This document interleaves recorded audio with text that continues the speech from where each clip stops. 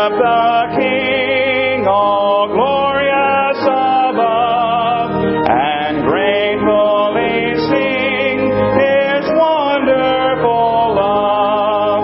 Our shield and defender, the Ancient of Days, pavilioned in splendor and girded with praise. Oh, tell of His might, oh, sing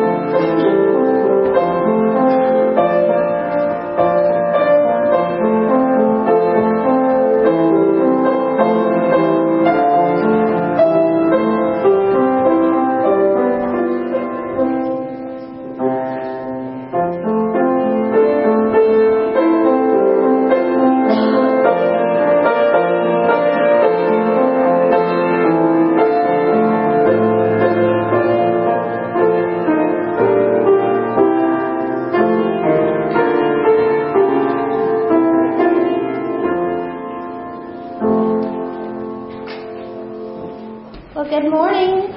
I don't know about you, but it excites me to know that we serve a risen Savior and that Jesus is alive. Can you say amen? Amen. He lives. He lives. And so this is a song that hopefully you all know. And my prayer and my heart for you today is that if you do not know Jesus as your Lord and Savior, that before today ends, you will know Him. Listen to these words and worship with me as I sing, He lives.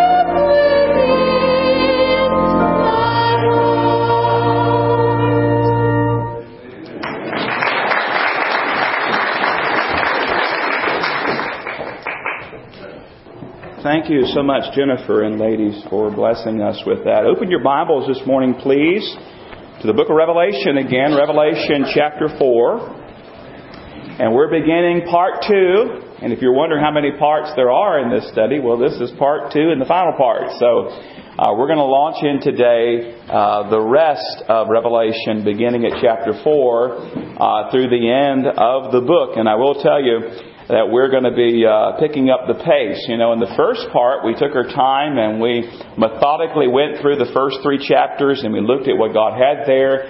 And we took our time looking at the messages to the 7 churches.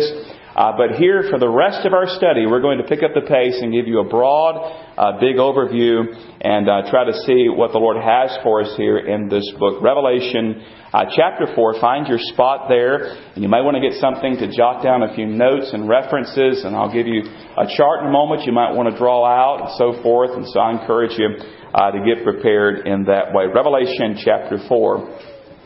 I understand some parents took their little boy to the pet shop for his birthday. By the way, that's a dangerous thing to do unless you're planning on getting a pet. But they took the little boy to the pet shop on his birthday, and they were going to allow him to pick out any dog that he wanted. Now, those are some nice parents, aren't they? Any dog that you want, you can pick out. And so the shop owner, I'm sure excitedly, showed the boy every type of dog imaginable. But the boy ended up picking the one who wagged his tail nonstop. Well, everybody was interested and wondering. And so he said to the little boy, "Well, why'd you pick that dog?" And the little boy said, "Because I want the one with the happy ending." We all want a happy ending, don't we? We all want the end to be happy and great. And do you think that's why so many people are fascinated with the place called heaven? They want to know more about this wonderful place. And by the way, I think the fascination with heaven is a wonderful thing. In fact, I believe it should be more than a mere fascination. It should become a longing for heaven, a desire for heaven, an anticipation for heaven. But the problem we have, beloved, is the only true and accurate and reliable source that we have for information and truth about heaven is found in the Bible, God's holy Word. We know there are lots of people who claim to have gone to heaven. They've returned to earth and written books and told stories, or they've had visions of heaven and so forth. And while we know that these people, they've had some sort of experience, we won't deny that unless they're outright lying. They've had some sort of experience. That's not enough for us to build a doctrine of heaven, or to say, well, that's absolutely certain. We have to bank on the Word of God. We can't build our understanding of heaven upon visions or dreams or visits to heaven. We have to build it upon the Word of God. We need the infallible, inerrant, authoritative Word of God. And we need to study the Bible and see what the Bible has to say about heaven. Billy Graham said that Jesus mentions heaven about 70 times in the book of Matthew alone. He said, in fact, 54 of the 66 books that make up the Bible mention heaven. And he added the same warning I've given you this morning. Remember, the Bible is our only authoritative source for information about heaven. And so this morning, as we begin part 2 and the final part of our study of Revelation, we find that we get to take a trip to heaven. And not only to heaven, but into the very throne room of God. John MacArthur said the Bible refers to heaven more than 500 times.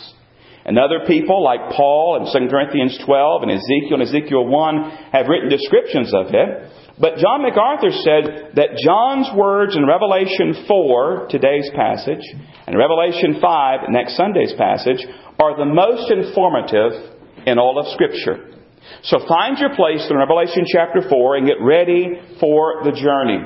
Now, while you're getting that all ready to go, I need to take a moment and bring you up to speed and refresh you concerning where we are in our study.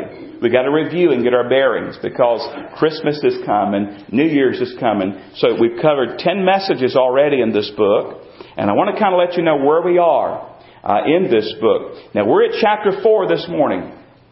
And our understanding of Scripture from chapter 4 through the end, all of this is future. All of this is prophecy. These are things that are going to happen. And that's why I've called this series Fast Forward. Kind of like you can on your DVD player, you push the fast forward button and go to the end. We're allowed in the book of Revelation to fast forward to the end of time and even into future and eternity and see what's going to happen. Now, for those of us that were here at the part 1 for the study, you may remember that I gave you a simple outline of the book. And in fact, Revelation itself gives us an outline in chapter 1, verse 19.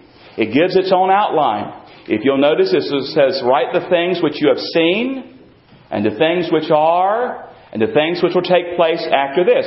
Revelation chapter 1, verse 19. And so if you ever get lost and wonder, where am I in the book? You can go back to the outline there in Revelation chapter 1, verse 19, and here's how it breaks down. The things which you have seen is chapter 1. That's the glorified vision of the vision of the glorified Lord Jesus Christ. The things which you have seen. The things which are, those things going on. That's chapters 2 and 3. And then notice the third point, the things which will take place after this. That's chapters 4 through 22. And so these are things that are going to happen after the church age. Things that are going to happen in the future. Now you remember that John, the writer of this book, under the inspiration of the Holy Spirit, he's on the island of Patmos. And he's not there for a vacation. He's not at the apostles' retirement home. He's there as a prisoner.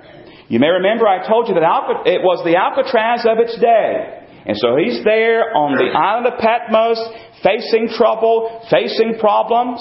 The other believers during his time were also facing troubles. We studied the messages to the 7 churches and all that was going on there. And now he's about to be told about some serious trouble, world-shaking trouble that's going to come upon lost humanity, the Great Tribulation time.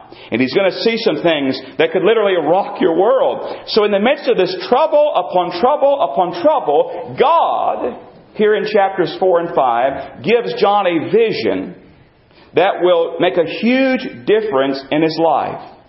John is going to be escorted in the Spirit into the very throne room of God.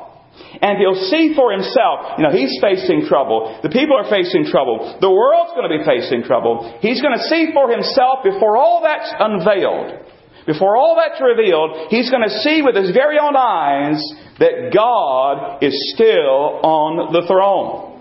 God is still sovereign. God still rules, and God still reigns, and God is still in charge, and God is completely in control. And I wonder, Christian, do you realize that this morning?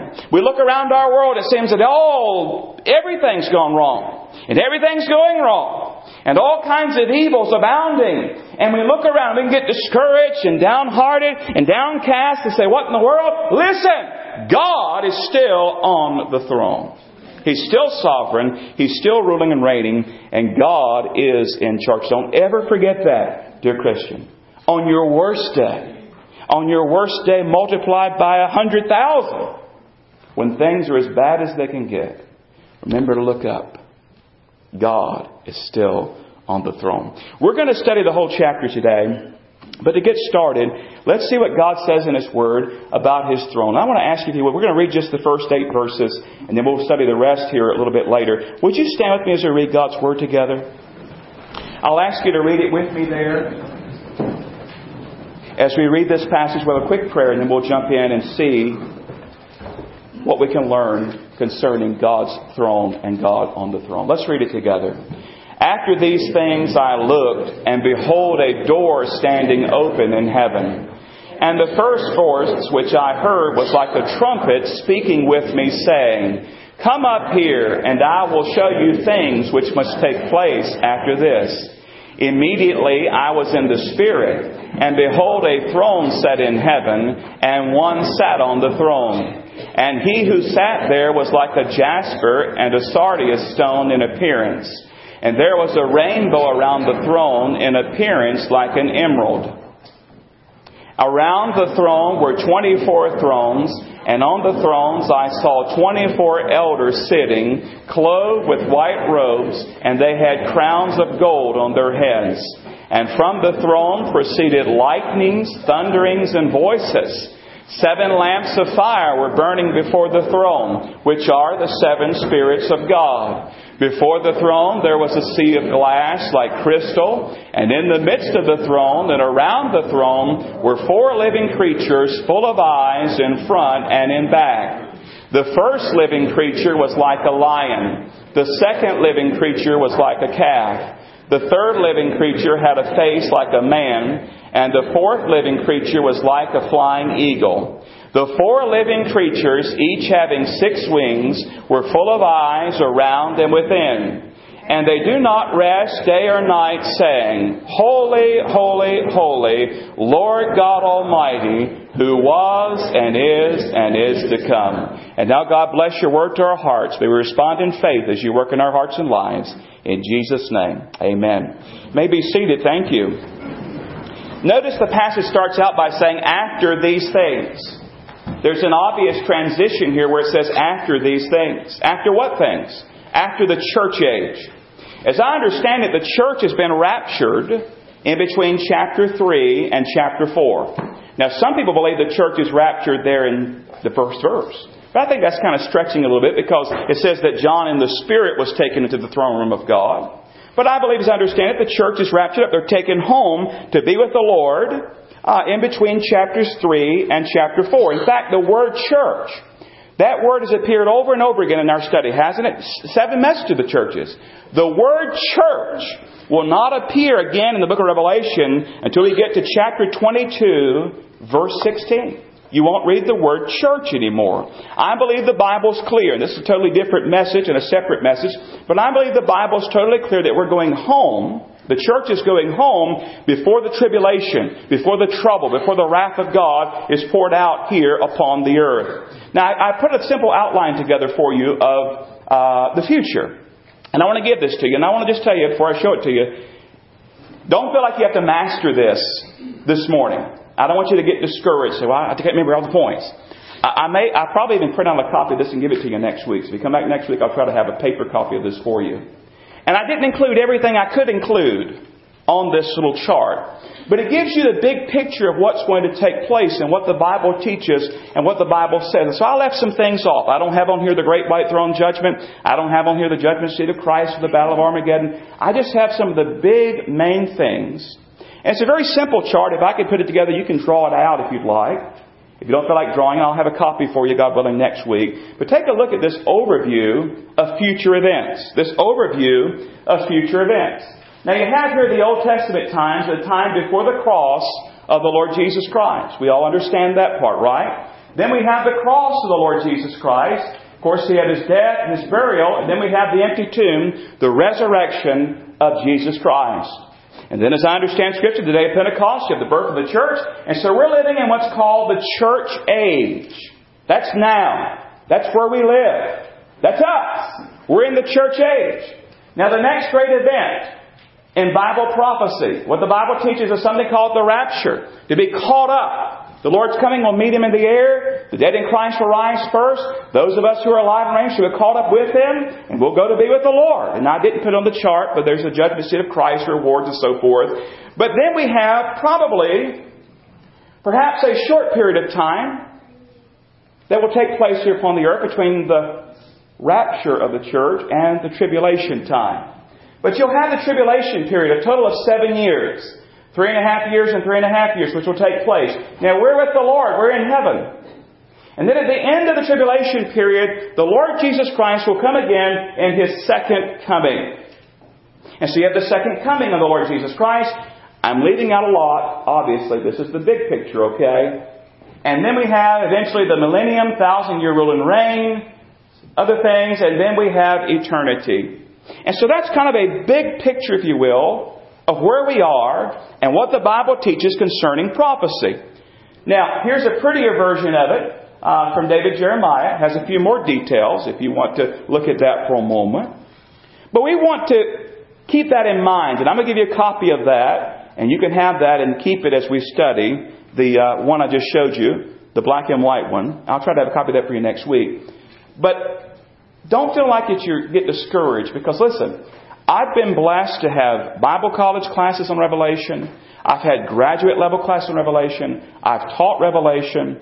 And I still learn things every time I study it. Because the Bible is inexhaustible, beloved. And my mind's weak. And I can't. In fact, I studied this past week and I thought, wow, I never thought about that. And so listen, we're growing together. But I want you to kind of get the big picture and kind of know where we are. We're in the church age. Nothing else has to happen for the rapture to take place. Keep that in mind. Nothing. So what about the signs of the times and all? That's talking about the second coming of Christ. That's about the signs. But before you have the second coming of Christ, at least 7 years, maybe a little bit longer if there's some preparation time there, you have the rapture. So we're not looking today for the second coming of Christ. We're looking for the rapture. We're looking for Christ to come and get us. Okay? And meet Him in the air. And go home to be with Him. And then later His second coming will take place. Well, let's go this morning and get back here to the throne of God. And I want to try to paint this picture for you. And I'm going to be honest with you. I'm going to be real short, and not short in time. I'm going to be real short and come up short, when it comes to painting this picture. How do you describe the throne room of God? How do you adequately describe that? John struggles here. But I'm going to use what the Scripture teaches us here and talk to you about the throne of God. And it tells us who's on the throne, what's around the throne, before the throne, and what's coming from the throne. And so let's kind of go through this passage together if we can, beloved. And first of all, consider who's on the throne. Now, obviously, we're talking about the throne of God, so the one on the throne is God. God is on His throne. God is sovereign. And John describes it there in verse 3 using precious stones. He mentions jasper and sardius. Jasper is a clear gem. Sardine is red. The Lord is robed in light there. The jasper and the sardius throne were found in the breastplate of the high priest in the Old Testament, Exodus 28:17-21. And so John here cannot fully describe, how do you humanly describe God on the throne? And so he uses these precious stones. And he says there in verse 3, he who sat there was like a jasper and a sardius stone in appearance. And so he's, I think, struggling. Now, a lot of commentators, a lot of people who write Revelation, they're going to take all these things that we're told and they'll make them mean something. They say, well, the jasper means this, and the sardius means that. This represents that, and this represents that, and so forth and so on. And somebody else, no, it represents this. And no, here, I'm just going to be honest with you. We're not told here. We're just told that God is there in glorious light, described as precious stones, like jasper, a clear stone, maybe crystal-like or diamond-like. This sardine is red. Some say that represents this. I'm not going to go there. I'm just going to tell you what John says. Can I just go ahead and burst everybody's bubble? We're going to study the book of Revelation, and we're still going to walk away with a lot of questions that we're not going to be able to settle. But we can get settled on a couple of things that are very important. God is still on His throne. Jesus Christ is coming back to get us. And God wins. Okay? Keep all that in mind. Now, all the other stuff, we'll try to figure it out together. But even the wisest people, far greater than my intellect and my ability, and even maybe our combined ability today, wrestle with these things. So we know that on the throne is God. So get that down. And John says, listen, when I looked at the throne, it was as the appearance of jasper and a sardius stone. And He's robed there in light, if you will. And then around the throne, he says there's an emerald-like rainbow. Verse 3, and there was a rainbow around the throne in appearance like an emerald. And so this emerald-like rainbow. Now, we know that a rainbow was given in the Old Testament to Noah as a promise, right? That God would never again flood the entire earth. Genesis chapter 9, verse 16. So perhaps this rainbow that encircles the throne of God is a reminder that God is a promise-keeping, covenant-keeping God. But again, we're not told for certain. We just know that when John looked at that throne, he saw God, as it were, like a sardius and jasper throne or light of stone. And then he saw this emerald-like rainbow. And then as he keeps looking there, around the throne he finds 24 more thrones with 24 elders. Verse 4. Around the throne were 24 thrones. And on the thrones I saw 24 elders sitting, clothed in white robes, and they had crowns of gold on their heads. Now again, you go start studying what the commentators and Bible scholars write on all this. There's all kinds of ideas about who these elders are. There are those who say, well, these elders are elders that represent the church, because we believe the church has been raptured at this point. They're in heaven with the Lord. And so these are 24 representatives from the church. Others say, no. That's not it. These 24 elders are angelic beings that God has placed upon these thrones. And so you have 24 angelic beings. Others say, no, that's not right. They say, actually what you have is a combination. You have 12 Old Testament saints, you have 12 New Testament saints, and you have a combination of people. But here's what we actually know for certain. There are 24 elders on 24 thrones with white robes and crowns on their head. Now I can tell you who I think they are, but we're not told for certain, are we?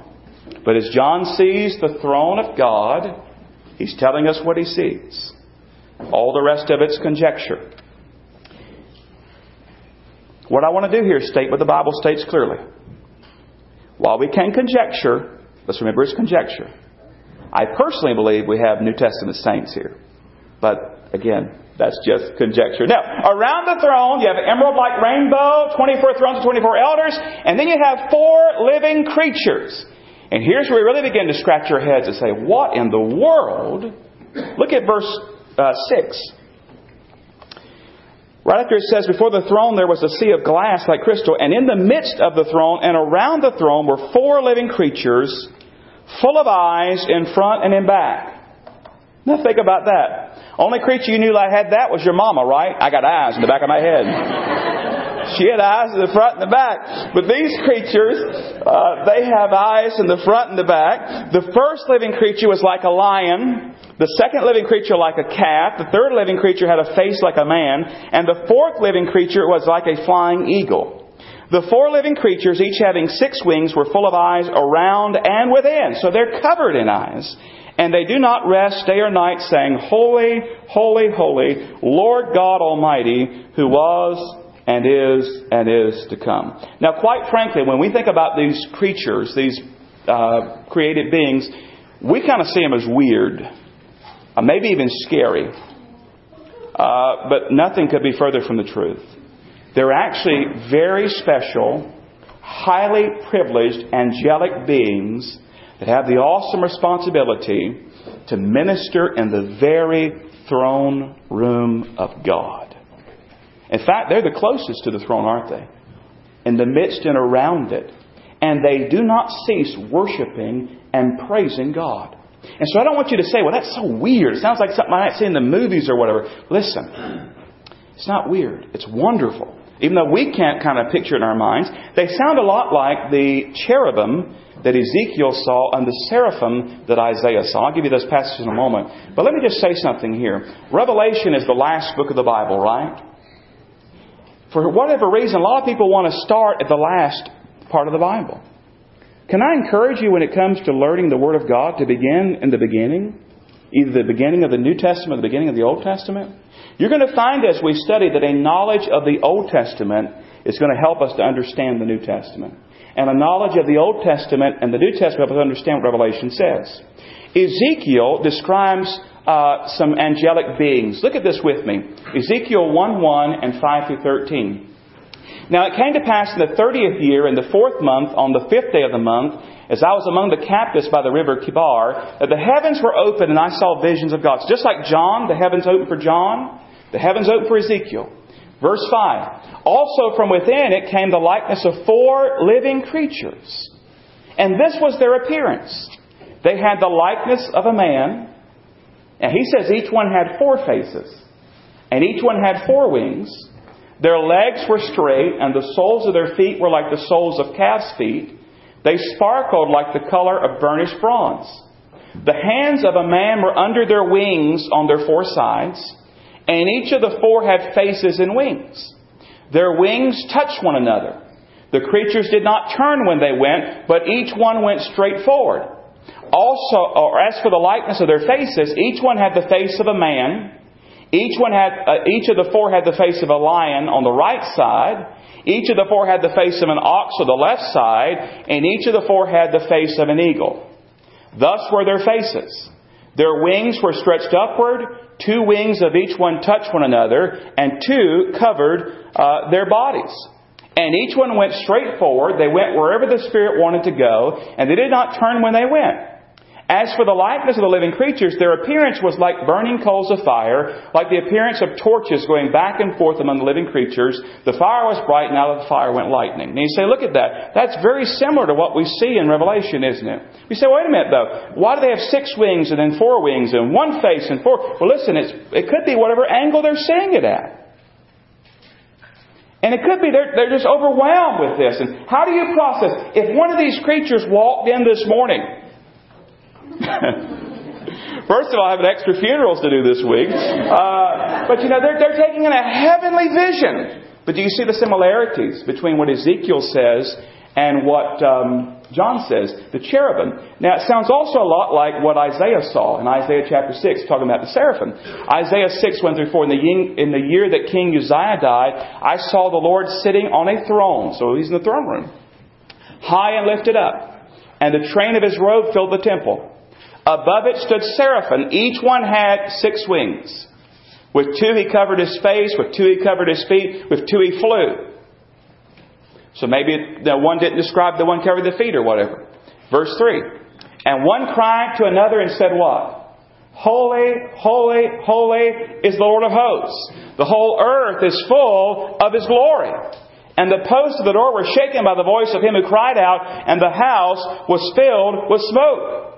And so we see that these living creatures here that are around the throne sound a whole lot like what Ezekiel saw, and sounds a whole lot like what Isaiah saw. And these living creatures are not weird, and they're not scary per se.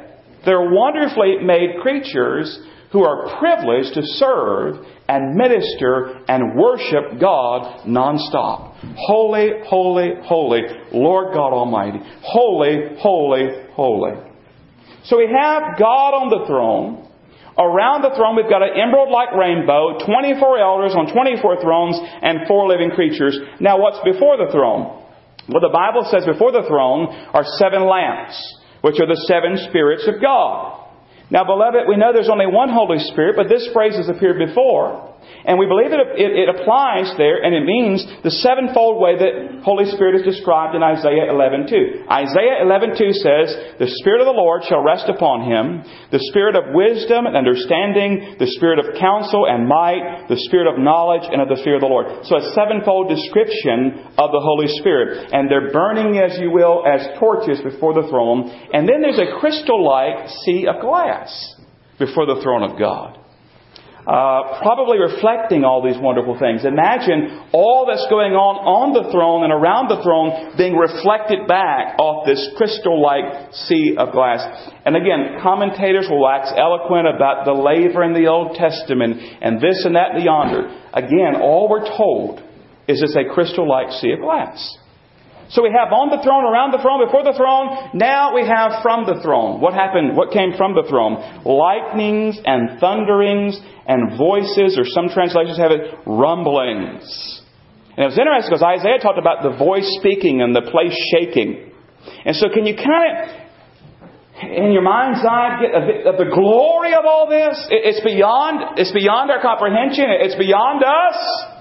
But it's awesome as you look at the very throne room of God and all that's going on there. What a glorious display. But listen, don't get so caught up with what's going on around the throne that you miss the one on the throne. And you miss what's going on, because judgment is coming in this book. The tribulation's coming. And here's what's awesome about it, beloved. Before the wrath of God is unleashed, the glory of God is displayed. The wrath of God is coming. But before the wrath, the very glory of God is on display. And a reminder to John and the believers and everybody else that God is still on His throne. Make no mistake about it. God is on His throne and is sovereignly ruling.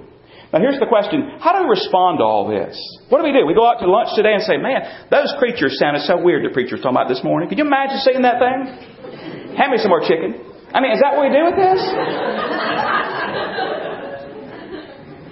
Well, I think the response we should have is here in the book. Because we notice the rest of the chapter. It says in verse 9, whenever the living creatures, those angelic beings, give glory and honor and thanks to Him who sits on the throne, who lives forever and ever, the 24 elders fall down before Him who sits on the throne and what? Worship Him. Who lives forever and ever, and cast their crowns. By the way, the reason I believe these are believers is because they're robed in white and they're wearing crowns. I think the judgment seat of Christ has already taken place. They've been crowned. They've been given rewards. And they cast those crowns at His feet before the throne, saying, you are worthy, O Lord, to receive glory and honor and power, for You created all things. And by Your will they exist and were created. The response we find here is a response of worship.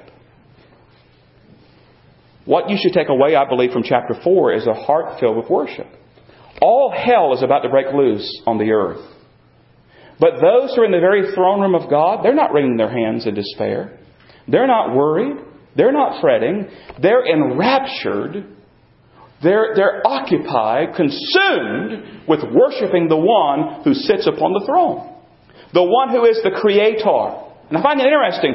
Creation is mentioned in Genesis 1:1, which you learned today. And here it's mentioned again in Revelation chapter 4. That He's the one that created. And by your will they exist and they were created and they hold together. The Creator, the Sustainer. The one worthy of glory and honor and power and thanks. And as I wrestle with this passage this week, and I look for a takeaway, I said, what can be the takeaway? Lord, what do you want me to leave with the people today? What's our takeaway? What's our Monday morning takeaway? What's Tuesday's takeaway? What do we do with this all? Well, here's what I came up with. When you consider that God is sovereign, when you consider that God is in control, when you consider that God is still on the throne, when you consider that God is in charge, I don't have to worry. You don't have to worry. What we need to do is we need to worship. And here's the takeaway from Monday and Tuesday and Wednesday and Thursday and Friday and Saturday and next Sunday. It's this. Don't worry, worship. Don't worry. God is on the throne. God is in charge. God is the one who created you. God is the one who sustains you. And God is the one who will take care of you. I love this. To the artist, the Lord Jesus is the one altogether lovely. To the architect, He's the chief cornerstone. To the baker, He is the living bread. To the banker, He is the hidden treasure.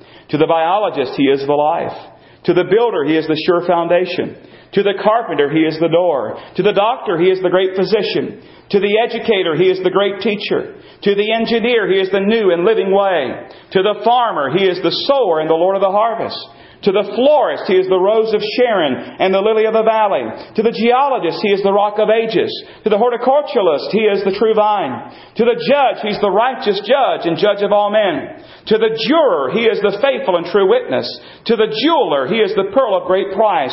To the lawyer, He is the counselor, the lawgiver, and the advocate. To the newspaper man, He's the good news of great joy. To the philanthropist, He is the unspeakable gift. To the philosopher, He is the wisdom of God. To the preacher, He is the word of God. To the sculptor, He is the living stone. To the servant, He is the good master. To the statesman, He is the desire of all nations. To the student, He is the incarnate truth. To the theologian, He is the author and finisher of our faith. To the laborer, He is the giver of rest. To the sinner, He is the Lamb of God that taketh away the sin of the world. And to the Christian, He is the Son of the living God, the Savior, the Redeemer, and Lord. Amen and amen. Don't worry, worship.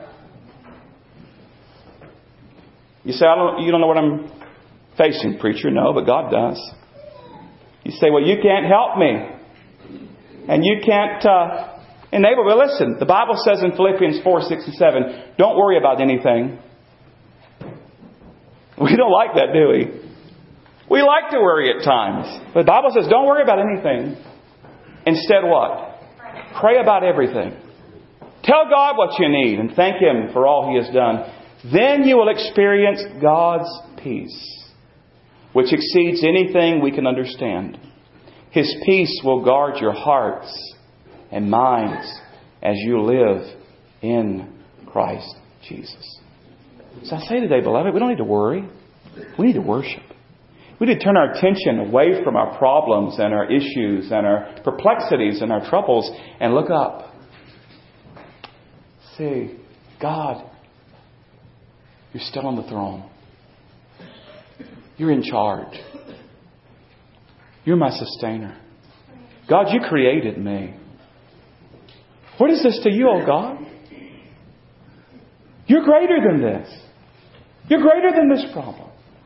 There's no need to worry. We need to worship. But listen, I cannot close without saying this.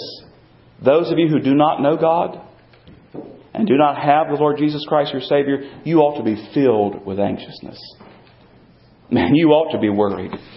You face an uncertain future here without God, and you face hellfire afterward. The Bible says you live under condemnation. You're condemned already. But you can escape. Because God has made the way, the Lord Jesus Christ. And Jesus Christ will forgive you and pardon you and cleanse you. He took your sin upon Himself at the cross. If you'll turn from your sin and place your faith in Jesus Christ, He will save you. He'll make you a child of God. He wants to have a relationship with you. And He will do that if you'll come to Christ today. Now, Christian, what are you facing today? What problem? What fear? What uncertainty? What issue? What financial problem? Physical problem? Relational problem? Family problem? What are you going to do with that problem? Are you going to worry about it? Are you going to fret about it? Or are you going to take it to Jesus? You say, Lord, I'm going to worship you. Here it is. I'm going to pray. I give it to you, Lord. Please remember, God is still on His throne. He's still in charge. And so I say to you, beloved, today, on the authority of the Word of God, don't worry. Worship. Worship. And then worship some more. Father, we stand struggling as we look at this awesome picture of you on your throne. Lord, there's so much we don't understand, but we understand clearly that you alone are worthy to receive glory and honor and power. We understand clearly that you are sovereign. We understand clearly that you're in charge. We understand clearly that we can trust you. Now, Father, if there's anybody here today who's never received the Lord Jesus Christ, may this be the hour they turn from their sin and place their faith in Jesus Christ. And then, Lord, for the many that are here today who've already done that, but they're facing some things, would you help each one of us to turn our worry into worship? To take these needs and give them to you and trust you because you are able and willing and longing to help us. So, Father, may we keep our eyes upon you and may we worship you in spirit and in truth. In Jesus' name, amen. I thought the appropriate closing hymn this morning would be number 3. We usually sing this as an opening hymn, perhaps, but today, a closing invitation hymn, worthy of worship, worthy of praise. Number 3. If you need to know Jesus today, I would invite you to come. I'll be standing right down front. I'd love to share Christ with you. But the majority of the message today was for believers. So maybe whatever it is that you're carrying today, why don't you bring it to this altar and spend some time in worship and spend some time giving that need to God. Let's stand and sing number 3, worthy of worship, worthy of praise.